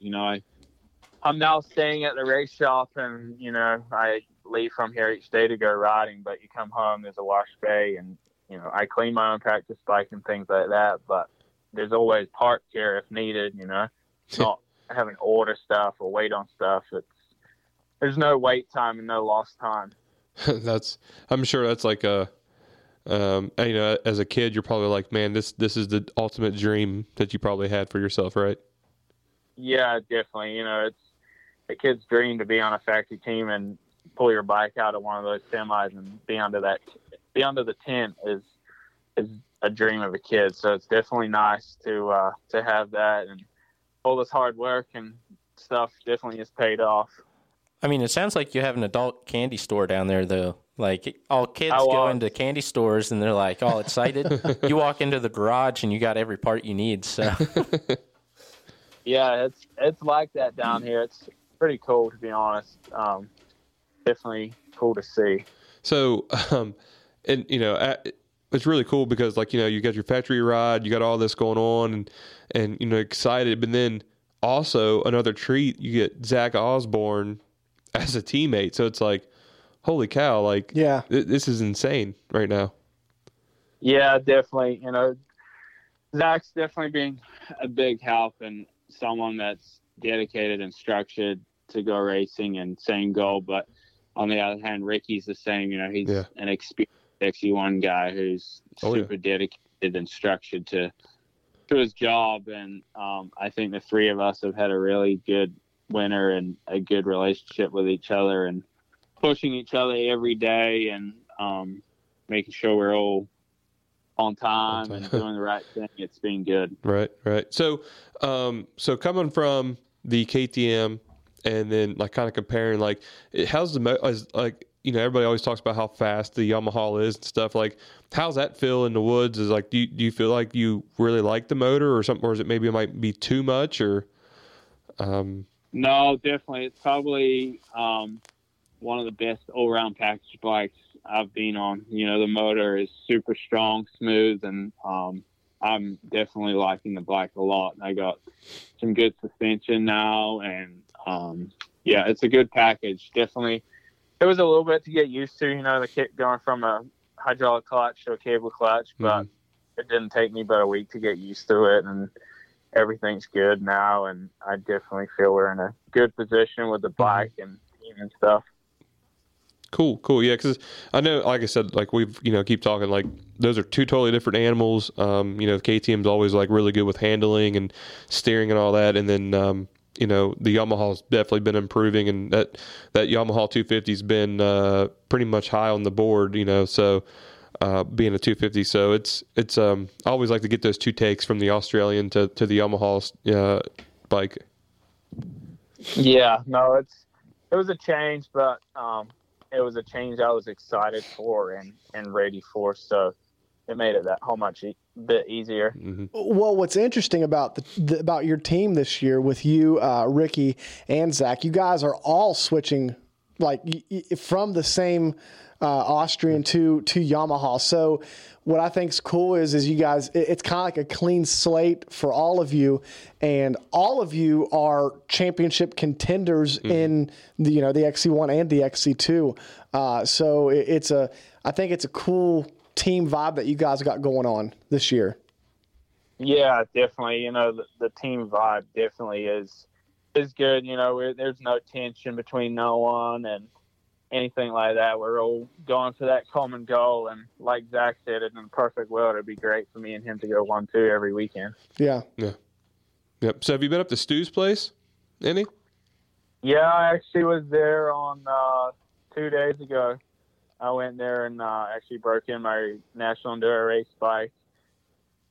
So yeah, I'm about an hour, staying about an hour from him. I'm in Travelers at the Yamaha shop. I got you. Yeah, you know, usually when you guys get together, there's usually some crazy stories or whatever. So I was just Yeah, no, there's no real crazy stories. I haven't been staying there, so that's good. That's good. There's crazy stories happening down there, but I just drove down there and rode and got out of there before anything happened. Before you lost any fingers or anything like that, right? He's missing out on the awesome. I went there on Monday and broke my race bike in. Then I went back there Tuesday and rode, and Stu wasn't there yet. And I called him. I said, "Where you at?" He said, "I'm just getting some stuff. We're gonna cut in a new Enduro loop." And he shows up. He's got like 4 machetes, some loppers. He bought a new weed whacker with a big grinding disc on it, and then he's got all these kids out there trying to cut trail. And it's you know how it is. Oh yeah, that's good. He was missing out on the awesome race van, though. Yeah, that AT. Yeah, he could have been on the A-Team van. Right. Yeah. No, shoot. Yeah, so I tell you. So the National Enduros, is that the first round? Isn't it soon? Yeah, it's this weekend. That's what I thought. That's okay. I don't want to misspeak. You're running that series, right? Yeah. Yeah, I'm doing National Enduro and GCC. Okay. Gotcha. It's hard to keep track with all you guys because some people are running full gas and some people are running the National Enduros and the U.S. Sprint. And then the U.S. Sprint and all this stuff. Yeah, I've got Rachel and Zach at U.S. Sprint and me and Ricky at National Enduro, and then obviously we're all doing GCC. Okay. So it's at Sumter this weekend, is that right? Yeah. Yep, Sumter this weekend. So Are you motorhome life this year, or are you trying to hotel it through the GNCC season? What's the mode of transportation this year? I have a toy hauler, so my fiance has 2 boys that go to the races with us too. So I like being at the track, and it's nice for them. You know, we arrive there on a Friday, and they magically arrive back at 5 o'clock on a Sunday just in time to go home. But it was funny. I was telling Zach at the Sprint Enduro we turned up, and there was a mud hole next to his camper, and his kids ran and they're playing in it. And I said, don't be shocked when you see your kid out at the 7-mile marker or something at a GNCC when he's buried in a mud hole with my fiance's 2 boys and Caleb's boy crew and Phil Remington's kids, and magically these kids arrive in the track and build stuff. So no, I like being at the track and hanging out all weekend. It's kind of a nice little family weekend and things like that. Yeah. It's always good to. It's fun to be at the track. I just don't like to drive home. That's all. Yeah, the drive home's definitely suck. I know I'm actually staying in a hotel this weekend, but the Enduros are a little easier. You don't have to pre-ride the track and all that stuff. So you can just show up Sunday and race and leave. So I'd say the Enduros, I'll be hotel lifing it for the Enduros, but for the GNCC, I'll be in the camper. So you're staying down south for the first few rounds, and then are you going to be home basing it out of PA? Yeah, I will be probably home full time after around Camp Joker. I have some national enduros. I got Florida, Georgia, and then I got to go to Texas for an enduro. So most of the southern races, I'll leave my camper down here until we head to Indiana, but just backwards and forward and bouncing around the place. So, me and Coop and Devin was just talking, like, we only got like 2 weeks to like a GNTC the first round. Like, it's been quick. Is it been quick for you? I'm sure it has, because you knew everything. But man, I just feel like it just flew by this year. Yeah, it has. I was hoping to go home back to New Zealand, where I was originally from, this year before Christmas, but just with the whole switch and the new team and new bike and GNCC starting a week early, I think it was. I was going to be too stressed out going home. So, but I didn't, and I'm glad I didn't because this winter went by way too fast. And it feels like we only just left Ironman, and here we are headed to Big Buck in 2 weeks. Yeah. So do you think that we should have a longer break between the last race and the first race to make it a little bit easier for us in the off season to get things ready? Or there's people like you that are from Australia, New Zealand, places like that. It'd be nice for you guys to be able to go back home and have time to not have to rush. So yeah, my personal opinion, I personally think we should start in Florida on the Daytona, on Daytona weekend, March, whatever weekend it is that we start. I mean, 90% of the pro riders that are in the sport as a job head to Florida for the whole month of January, February, just about to train. Why don't we all just, we all come up from Florida to race Big Buck, then we turn around and head straight back to Florida? Why not just start? That's how I think we should start in Florida. Yeah, we may go into the first weekend of November, but I think it would make it a little easier for everyone. Start down there and just work our way back up. Right. I remember they used to start in Florida, and they would actually do 2 days of practice, 1 day for ATVs, 1 day for dirt bikes, and then they would have the 2 days for racing. And it seemed like a lot of people liked that. And like you said, it started at the beginning of March, so we weren't in February starting, and it gave us a little bit more time before the season actually started. So I'm not sure why they started changing that or not, but I agree with you. I think we should start, at the furthest point away. Most of you guys are already down there training, and then it also gives us an extra couple weeks to be ready for it. Yeah, definitely. I 100% agree with that. We're all on there wanting to start. I mean, Big Buck's freezing cold anyway. Right. Yeah. Yeah. This week at the Sumter Endurance, it's meant to be 30 degrees. Oh, yeah, wow. Yeah. Wow. And in the comment section of Miss Sue, Draper said it'd be nice to have you home. So I think she agrees as well with a longer break in the winter. Right. And she said something about a wedding. Home this year for a wedding. Yeah. I am getting married this year, but I don't know if it's going to be at home in New Zealand or not. Oh. I got you. Yep. I got you. Well, congratulations. Congratulations on that. Yeah. So I don't know. I haven't heard too much about it since last season, but the whole GNCC over in Australia, have you ever thought of maybe thought about going over and racing that?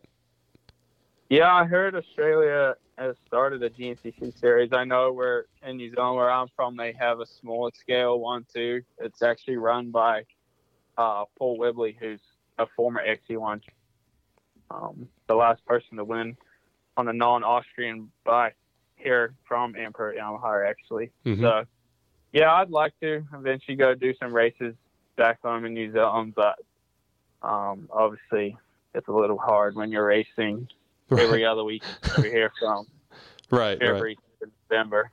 Yeah, I just figured it might be a good fit, especially with the Ampro Yamaha, connection over there, and maybe get to go home and see your mom. I've not heard much about that series lately, though. Yeah, so I wasn't sure if that was even still going on, because I'm pretty sure it's it's in conjunction with our series. Hell, Devin's going to go do it. I mean, if I had a bike over there and somebody was offering, I'd definitely try it. He might be the only ATV guy over there. Make it easy to win. Yeah. Oh, shoot. Yep. No, it's been good. Yep. So, are we ready for Big Buck? We good to go? We're ready for Big Buck. Yeah, I'm definitely coming into this season a whole lot more prepared than good deal. I think it was Florida last year, or it might have been the week after Big Buck. I only just got cleared to start riding after my knee surgery, so I'm definitely in a whole lot better position than I was, and feeling a lot more prepared with the team and just how the whole off season's been going and things like that. It's definitely nice knowing that you've put in the work and everything's being done correctly. And we got one more suspension test just before Big Buck after the National Enduro this weekend. So that'll be good. I feel like we're in a good spot right now, but you can always either go better or just go back to what you know. So it'll be good to do that, and then get ready for Big Buck. Yeah. I mean, like what Brandon and I have said before, and we talked a lot last season. Towards the end of the season, like you really started coming on like in extremely strong right at the end of the year. So you're going into the 2023 with a head full of momentum, and then add the new team and the comfortability of not having to worry about anything and be on a factory team on top of the momentum you carrying in already. I'm looking forward to seeing you go this year and seeing the results you can put up towards the beginning of the season. Yeah, definitely. No, it's definitely a relief knowing just, I'm here to race a dirt bike and show up and race my bike and go home and carry on working and go to the next weekend, and everything will be worked out by the team and your bike will show up ready to go, which is a big weight lifted off my shoulders. So that's nice. And hopefully we have a good season and carry the momentum that we left Indiana with. Good deal. Yep. Good deal. Yep. Well, Liam, man, we appreciate you coming on tonight. I know it's getting late. We don't want to mess your regimen up too much, but next time that you're up in PA, let's link up and have you come in and co-host the show again. Yeah, for sure. I'll be back in a month or so we'll do a mid-season. Sounds awesome. Good deal, man. All right, man. Good talk tonight, and like I said, look forward to seeing you come out strong at Big Buck. Awesome. Thank you, guys. Thanks, all right, man. Thank you. Appreciate Later. It. Thanks. Bye. Bye. Man, yeah. Ampro Yamaha. They're going to be on the map. Ampro Yamaha might be a sneaky contender for Team of the Year this year. Might be, yeah. They'll be like the Star Racing of GNCC. Yeah. No, I mean, they have 3 awesome riders over there, and they all seem like they're doing the right things. And I tell you what, like, I don't know if it's you, but this off season, I feel like everybody that we've talked to has like turned it up a notch, right? Yeah. Like I feel like everybody's on their A game. Like right now, like everyone we've talked to are like, man, we're taking this serious. You know what I mean? Everybody seems hungry this year. Yeah, like everybody's. I don't know, just the 3 years we've been doing this, and I feel like the last 2 off seasons have been like, like everybody's like, okay, we're good. And I feel like there's a lot. You could just tell, like everyone we've had on the show here lately in the off season has just been like we're turning it up a notch. We're doing, we're in bed by 7. We're up early. We're working out. We're eating right. We're doing this stuff and getting their time in. So I think it's going to be a really interesting year for GNCC racing on both sides, ATVs and dirt bikes. I don't know. What do you guys think? I mean, one thing to consider is like GNCC starting to become more like motocross and supercross. Mm-hmm. You got training camps. You got all of these people that are going south for the whole winter to train. Mm-hmm. All of these things go into consideration of, the game is stepping up. So at this point, you don't have a choice but to either go with them or just fall behind. Yep. Yeah, it's either go forward or get left behind. And I know we've had Stu in here, and he said he could. That's why he did the show. Done shows because he sees the future of the sport becoming that. Like people are going to go to like a place like his and train all winter and Fort Woods. Usually it used to be like Supercross, motocross. That's all we got to do is go to a camp, work out, ride. Now the XC group is following slowly, and it's getting there. Slowly but surely, and it's you could definitely see it change, and it's just really interesting. Like I said, I don't know, maybe it's just me, but I don't know. No, I agree. And then I'm also excited to see the star of Zach Osborne coming over to GNCC. You just talked about the difference between motocross preparation and XC preparation, and just kind of see like the clashing of that right there with him. He's going to garner a lot of attention. And I'm like you. I think the first several rounds are going to come easier to him, more of a natural terrain that he's used to training in. But I'm really excited to see what he can do when he comes up here. And, he talks about like, he could be up here in West Virginia for 3 years and wouldn't be ready to ride rocks. But let's be honest, he already rides rocks probably better than 99.9% of the people that ride a dirt bike, right? So it's like it's just the tip of the spear. You know, how sharp is it compared to you know, somebody like a Stu Baylor or a Ricky Russell? You know, and that's somebody that, I mean, he's got a extremely good rock rider in his corner when it comes to Ricky. Ricky's a snowshoe rider, right? So. You know, we bring up snowshoe a lot, but you got, you know, snowshoe is just the most extreme version of Beckley. Yeah. And I don't know so much about, would you say the buckwheat is real rocky up there? The buckwheat is not like real rocky, but it gets like super rutted and whooped out. So it's technical, but it's not the same type of technical. Yeah. But, you know, I think nowadays when you talk about snowshoe to Beckley, I mean, Beckley is like rocks the whole time. Snowshoe, we get a break on some of the tram roads and things to get us in between. Right. Where Beckley is Beckley's straight it's just nonstop. Like you're just There's riding not many rocks. field sections of Beckley. There's like no field section. There's the one where the start and everything is, and it's not like super long straight stretches. It's okay, I'm going to go 50 yards, I'm going to make another turn, and then I'm going to go 75 yards and make a turn. Not, okay, well, I'm going to hit this straight stretch, and I'm probably going to be fifth gear tapped by the time I hit the end of it. Because there's places like Florida, there's definitely places where we can hit speeds like that. But you go to Beckley, and there's nowhere you're hitting a speed like that. So even when you get to a place where you're thinking you're getting a break, you're still hitting turns and things, so you're still moving on the bike. You're not actually getting a full break like you usually would.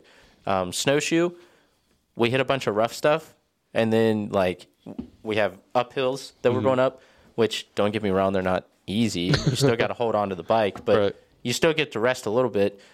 Ski slopes, things like that, like those are all places we can take our time and actually take a break, but those are also places where you're like fifth gear tapped all the way up the mountain. And it's crazy to look at the trees beside you because you're moving so fast, but it looks so slow. Right. Yeah. Yeah. The faster you go, everything slows down usually. But yeah, I mean, that's crazy. So Beckley is definitely a lot rockier than Snowshoe, I would believe. But yeah, I think he's going to be okay. Yeah, I think he'll be just fine. I think he'll be fine. But are you putting him as an automatic championship contender? I mean, you can't. I mean, in my little brain that I have, in my racing opinion, how can you not? That's how I feel. Obviously he's got bike skill. You know, he's got balance. He knows how to ride. The biggest thing, and it sounds like, and he sounds like he's aware of it, is going to be kind of like following trail more than anything, and because he hasn't had as much experience as most of these guys, right? So just picking the right line and not finding himself in a mud hole that he's not aware of is going to be his biggest issue, I think. Yeah, and then it comes, you know, a lot of these guys have been to these tracks so many times that, you know, we've talked so many times about how a lot of times the tracks are the same. I mean, there might be some trails that are different here and there, but it's a lot of the times it's the same beaten over trails, and they might have different connecting trails throughout the years, but experience comes into play at some point in time, especially when you're at the highest level, like these guys are racing at. But you know, I think he's got a good team in his corner with Liam and Ricky on his team. Those guys are going to really. You know, I think it's a good unit, and I think, you know, we should expect to see a lot of AmPro Yamaha on the podiums this year. Now, you know, Zach mentioned something, and we didn't really dive into it about Ricky, and I'm wondering how, you know, how everything's going there. You know, Zach said it was a little mishap. Yeah. Zach said it was a little mishap, so we're not going to elaborate on it too much, but you know, I think Ricky. I mean, Ricky's, if he's able to come into the season ready to go, then he's a championship contender in XC1 as well. Oh, yeah. I mean, you know, he should have won maybe a couple more races last year if some things didn't happen the way they did. So, I mean, you know, he's rode Yamaha before. It's probably something, you know, he feels kind of comfortable. And once he got back to it, the dude's fast. It's just... He's just another person to put in there that makes this field even more stacked. Yeah. You know? Yeah. And also with Ricky, you're talking about a guy that in 2020 was the only guy that was even competing with Caleb Russell. Right. So, he's got the speed. He's had some tough luck between then and now, but he seems to be on the right track. Last year, he picked up some wins. Mm-hmm. So I think if he keeps going, you're looking at a guy that's going to be there every weekend and at the end of the season ultimately be there for a championship. Right, yeah. Yeah, it's a stacked field.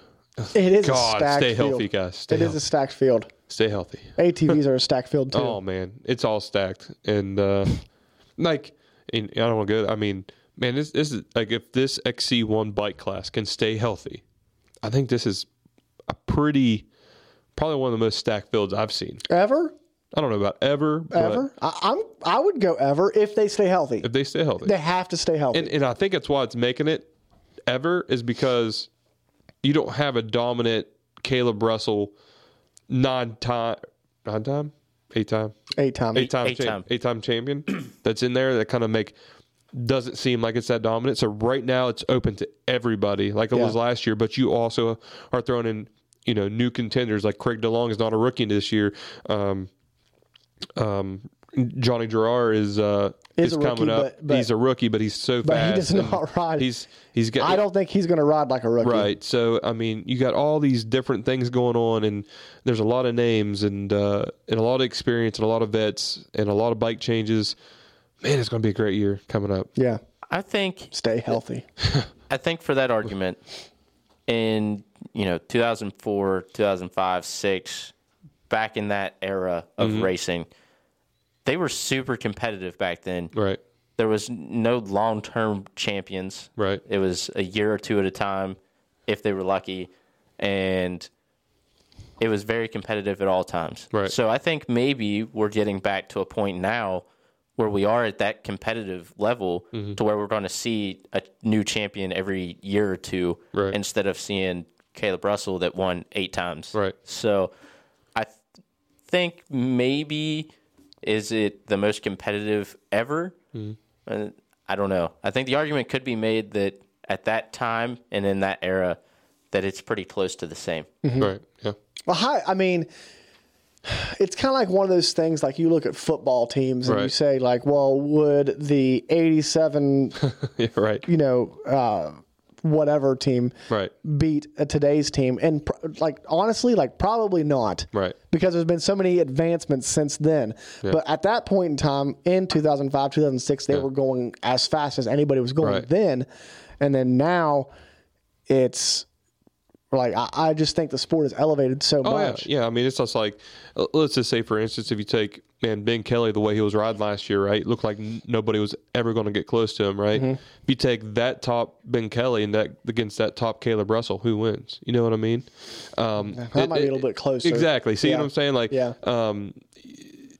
It's hard to say because bikes have changed, riders have changed. Training has definitely stepped up from where it was in the past. So these guys are training like animals and eating all this right stuff and doing all the right stuff. And compared to what, in back in the day, this was still kind of like something that these guys kind of trained for, but they kind of rode their dirt bikes and had fun and went to the track for the weekend. I mean, we do still have guys from that time period, like Josh Strang is still competitive. Josh Strang, but they also adapted with everything as time went on. Right. Johnny Gallagher lasted how many years on ATVs, but it was because he adapted and learned who he needed to train with throughout that time. Right. Like Bill Bounce wasn't around anymore. Bill Bounce got to a point that he said, okay, enough's enough. I don't need to keep doing this.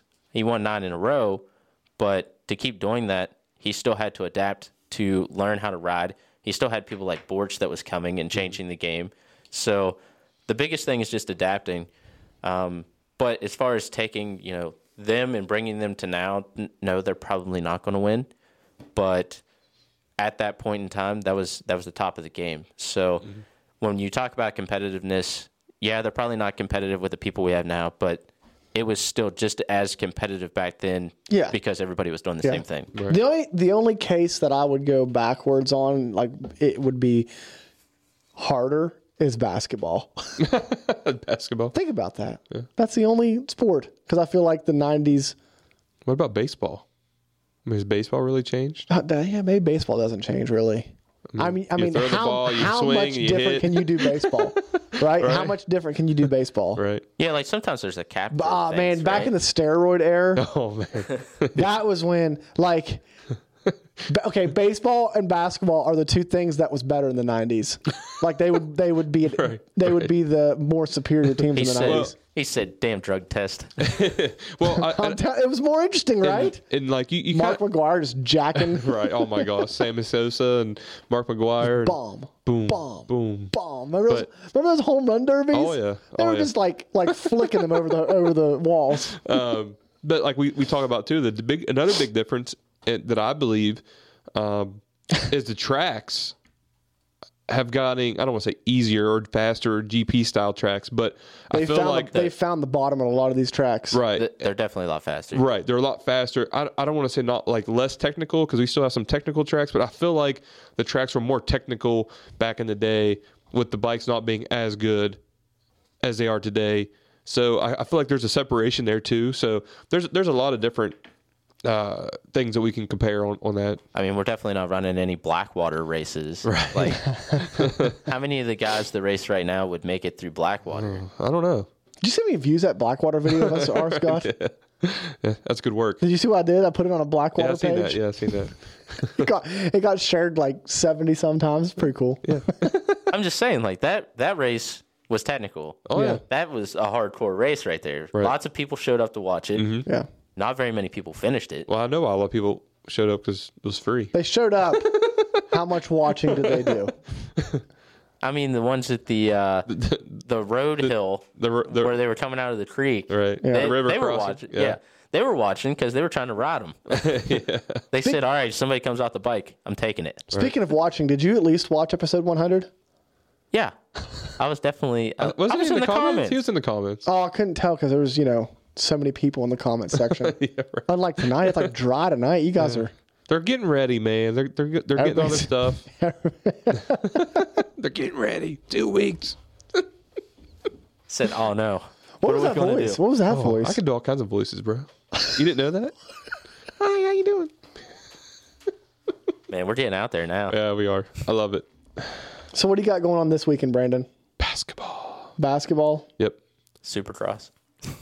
Always Supercross. I'm probably like the only loser that like really gets excited for Supercross. Like I get excited for it. I take it really serious around my house. It's kind of like, it's really funny because everybody's like, oh man, we're gonna do this. I'm like, dude, Supercross is on tonight. What are you doing? Like, Oh, I do the same thing. like what are you doing? Like, Yeah. get your Wait, butt. time out. Who do you know that's going out at 10 o'clock I know at night? people. I know younger guys, right? So say it's not me, dude. That ain't me no more. That ain't me no more.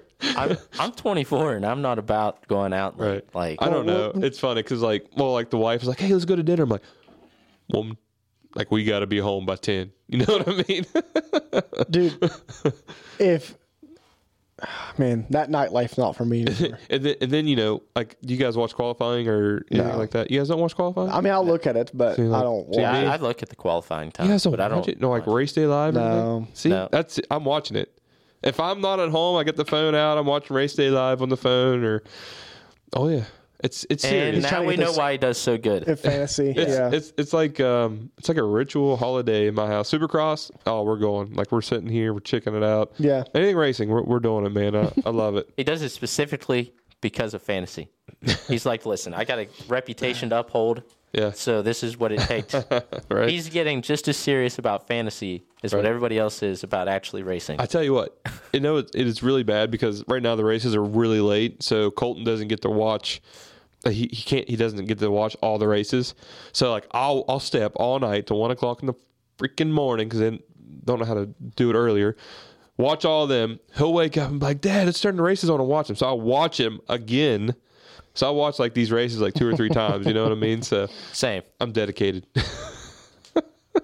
What about you, Coop? You doing anything good this weekend? How's the wrestling going? Good. If we get more than 2 wins in a match, like right now we're kind of stuck at Right. like It's tough. It's tough. It's tough because we're constantly Once you get past those couple guys, then you hit the real tough guys. Yeah. And that's where it gets hard. That's where it gets hard. That's where it gets hard. Yeah, he like one match, he had to bye the first round, and then he won 2 straight matches. So we're feeling good. Yeah. His third match was to go to the championship round, and I'm like, boy, you better step it up. You better strap your shoes a little tighter this round. And then he lost that one. And then the next match, because he was so far into the bracket, was to go to the round for the third place bracket. And he lost that one too. But I mean, it's just, those kids, it's crazy, Devin, the amount of experience. Oh, yeah. That 6-year-olds are walking into these matches with. Oh yeah, it's insane. And like that's why we just took a break from it this year. We're like the training they get. It's insane. The training they get is wild. If you want to be good. If you want to be for real. Oh yeah. For real. I know, yeah. Like we have now started. We are going to Morgantown and getting training by Danny Felix, U.S. Olympian bronze medalist in wrestling. So little plug there for the Felix gym. So have we gave up the racing or like riding or what? I mean, are you riding right now? It's winter. Well, I'm just talking like we're getting serious about wrestling. Like, I'm just following him right now. It's wrestling, but he swears his favorite sport is football. So it's going to be football in the fall, baseball. You better obviously. be on my team. You better be coming to see me. Well, he's gonna be on your team here pretty soon in baseball. Right. Yeah, getting the band back together. We are getting the band back together. Brandon and I will be coaching baseball this year. So if for some reason our shows have to switch nights of the week, blame it on baseball. Blame it on baseball. We'll try not to. Blame it all on our roots. Oh, geez, you want to start singing? We have to get the beer out for that one. Let's. We'll go with that song. Yeah, we'll call it. We're calling it. All right, guys. Man, episode 101. That's a weird one. Man, I tell you what. Did you ever think we'd have Zach Osborne on our show? No, how awesome is that? That's pretty cool. Before we get off here, we definitely need to make a prediction for Supercross. Which ones? Like the championship or the next race? The next race. So it's Houston. So we're going to have a whole new 250 class coming in.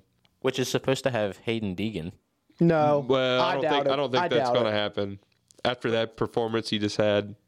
Technically, he would have done better than that, but... Listen, all right, so... Jet Lawrence didn't do, any better in his first race out.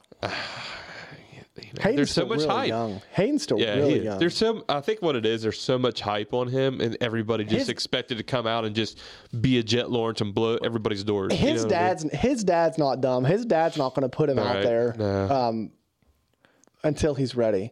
Christian Craig says that he does not feel pressure because he's been walking around with a camera and stuff following him for so long, with so many people watching him, that he's just at a point where he doesn't care what people think or what they do. I bet he just focuses on himself. I bet he was feeling pressure Saturday night after that race. That doesn't mean he didn't even podium. No, that doesn't mean that he's ready to go bar to bar with J Mart and Hunter Lawrence and Joe Shimoda not Joe, but the first round we're just going to miss. I think we're going to be okay the second round. I don't think they expect him to just kind of pop in and dominate. I think they're giving him some leeway to be like, okay, let's throw you in there, and if you can get us like top 10 finishes, we'll call that good. All right, so who's going to win this 250 East title? Right off the bat, you don't even get to see him. It's like who do you think? Hunter Lawrence. You think Hunter? Who do you think? It should be Hunter, but just for conversation, we'll go J Mart. Ah, darn, you took mine. Yeah. How about Zombie Blows, baby? Give me some Zombie. I bet you Zombie ends up on a podium at some point. Oh yeah, he's going to. I mean, unfortunately, look at the field. It's kind of getting depleted. Is Freezy racing? Who? Freeze? I don't think he's allowed to race yet. No, I think he's still. I think he actually got hurt or something. Oh. And I think he's blacklisted right now anyway. Right. Something like that. But if he shows up on the line, people are just going to take him out for what he did. So, yeah. Who do you got? 450s. Man. Chase Sexton. I was going to go Chase. That's my boy, Chase. No, I'm going to go Kickstart Kenny. Kickstart Kenny. He was looking good. He's looking better. He's looking better. Just taking infinite steps. I'm sorry. All right. So how great are those Kickstart videos on like Instagram and social media. He's just sitting there like kicking. You know it's going to happen and then it kicks during a in race. gear, and then he's like trying to get it back, and like you know it's going to happen. You know if during it a happens race. in a race, he's just going to put his head down and just like it's going to happen at some point in time. He's going to stall, right? Right. You would think he'd run a recluse, so it wouldn't happen, but no, I don't know. I think he's going to be fine on it. The only way I see it happening in a race is if he like wipes out or something. Right. I think he'll be fine. If he just lays it over. Right. Well, you got to keep your hand on the clutch. Yeah, if he lays it over, he's just got to hold on for dear life on that side. He can't be laying backwards. It's so important to not let that thing stall. I think 450s, Eli's coming back this week to prove that after wrecking last week, he can still be the top dog. Right. Yeah. Oh, yeah. Tomac's tough. Cooper Webb's tough. Jason Anderson, he's got to stop picking on people and getting himself into trouble. Jason's he's pissing me off. Yeah. Just pissing me off. He said, I'm going to go post this on Twitter. Right. Yeah, then the AMA asked him to take it down and all that good stuff. But real quick, while we're sitting Tomac, so before I left the house, I was like, hey, bud, I was talking to Colton. I said, is there anything you want me to, ask Zach Osborne or, just to see what his take would be? And he was like, just tell him that Tomac would beat him. I was like, okay. Why didn't you tell him? I didn't want to bring that up. But hopefully. But I just thought it was funny. It was just like he's like because he's a big Tomac fan, like loves Tomac, right? Like he was so mad when Tomac crashed in that 3. He literally just walked out of the room, did not watch the rest of the race. He was just mad. Technically, Zach could say the last time they met for a whole season, right? He got number 1, right? Yeah, he did. Yeah, but it was just funny. I was like, because he's real big into that, and he was excited. He's like, man, Zach Osborne's, because like he's been playing like Supercross, the Supercross game and stuff, and he was in there playing as Zach because he's like, oh look, Dad, look, this is a guy coming on your show and all this, and so I was like, that's. And that's what he came up with. I was like, really? You want me to tell Zach? What question do you want? I want to talk crap. I don't have any questions. I just have statements. I have statements. Not necessarily a question, Dad, just a statement. Right. I just, he's 6. Yeah. So, yeah, I thought that was pretty funny. But, so you're picking Kenny. Who'd you pick? I picked Eli. Okay, Tomac. Okay. Oh, yeah. I was going to pick Joe Shimoda for the 250 title, but poor guy got hurt. So I like J Mart as well. Yeah. I think my reasoning for Eli this weekend is there's a bunch of 180 turns, and the dude can freaking rip a turn. The other thing, though, I think he speeds up in the turn. Oh, yeah. And then slows down through the straight. Oh, yeah. He's quick, man. And another one that's really good at that is Webb, how he cuts down late in those motos. It's insane. It really is insane. The rougher that track gets, the better for Webb. Oh, yeah. Yeah. Real quick. Last thing, and we'll get out of here. Freaking filthy Phil. How do you not hold on for 3 more laps? I was like, dude, what are you... I was pulling for him. Come on. I was like, oh, he's got this. And I kept seeing him get a little closer and watching that time come down. I was like, oh, no. And then that one lap, he just grenaded. I was like, come on, 3 laps. That's all you had left. It was 3 laps. I know. Like, put it on the pit board. Like, push. Like, oh, man. It's something. That was just heartbreaking. The last laps are the ones with the most pressure, so. Were you guys confused about the lights? And I finally picked up on like what they were doing. Like I thought that was something like Did you know that was only on his bike? Yeah, like that was they only put it on Phil's bike. So did you really think it's going to get tested? Right. Yeah. I mean, could be a good idea. Right. Most of the time the announcers don't really get it right anyways, so they need all the help they can get. But I was just like, I mean, I get it because it would help. Like you're watching a rider and then to find the leader. Well, especially at a race when you actually go to a Supercross race, like there's a lot going on. Like there's bikes, eventually when they get into the thing, like people are lapping everybody. There's bikes everywhere, so it's like, where's the leader at? And you kind of like always follow the flashing yellow things there when you're at there. But I thought it was something Club did. Like I was like, man, why is Club putting these lights? Is that even legal? Or like, you know what I mean? Yeah. Like, and then they're like, oh no, like we put them on. I'm like, oh, okay. Yeah. They were very quick on that reaction time to turn it off whenever he got past. It was like, and it is not coming back on. Oh shoot. So at least we got to use it once. Right. All right, Brandon, take us All right, out of here, guys. Guys, thank you for coming in, tuning in. Hope you shared. Hope you liked it. Hope you want to come back for more. And we'd like to thank our sponsors that make all this happen. Magna One Motorsports. Guys, without them, this is awesome this year, what they've been doing. See them at the track. Go over there and talk to them. If you're at the track, you can get anything you trackside assistance at NEPG, or did I say that right? MPG? NEPG, yep. National Enduro Series. Go check them out. Any GNCC.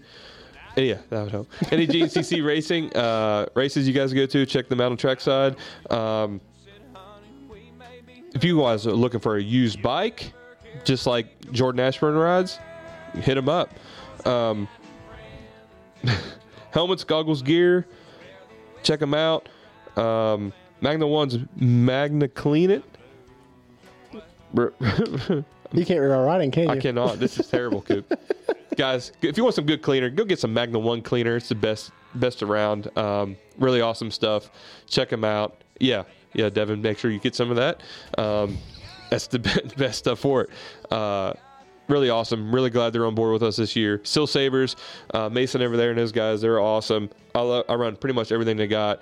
Palm Sabers, donuts, shock covers. There you go. Shock covers, fork covers.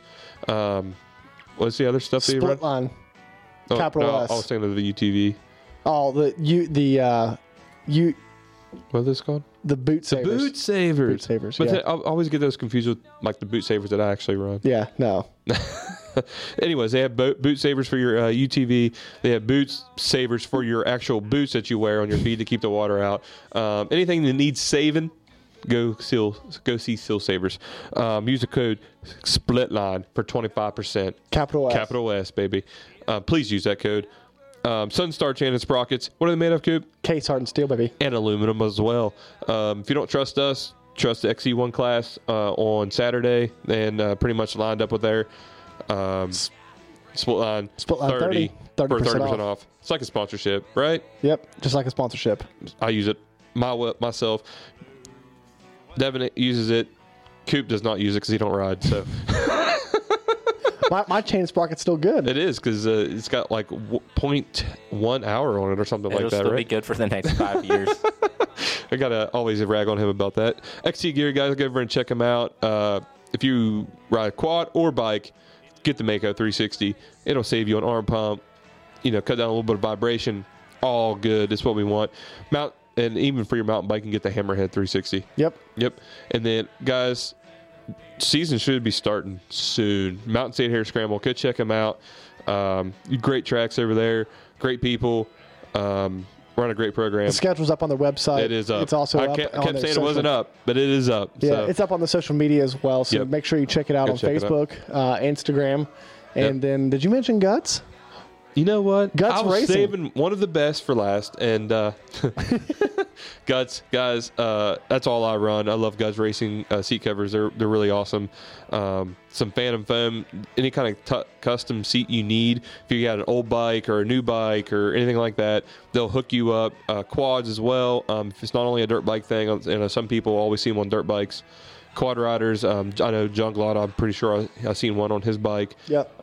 So go over and check them out. I know Joel Hetrick also runs them too on the motocross side. So check them out. They're awesome. Customized, full customized, and they'll really hook you up over there. Yep. That's it. Episode 101 is in the books. Thank you to Zach Osborne, Liam Draper for coming on the line. Got a big thanks for Devin Masters for being in the studio, Producer D. And we are out. Peace.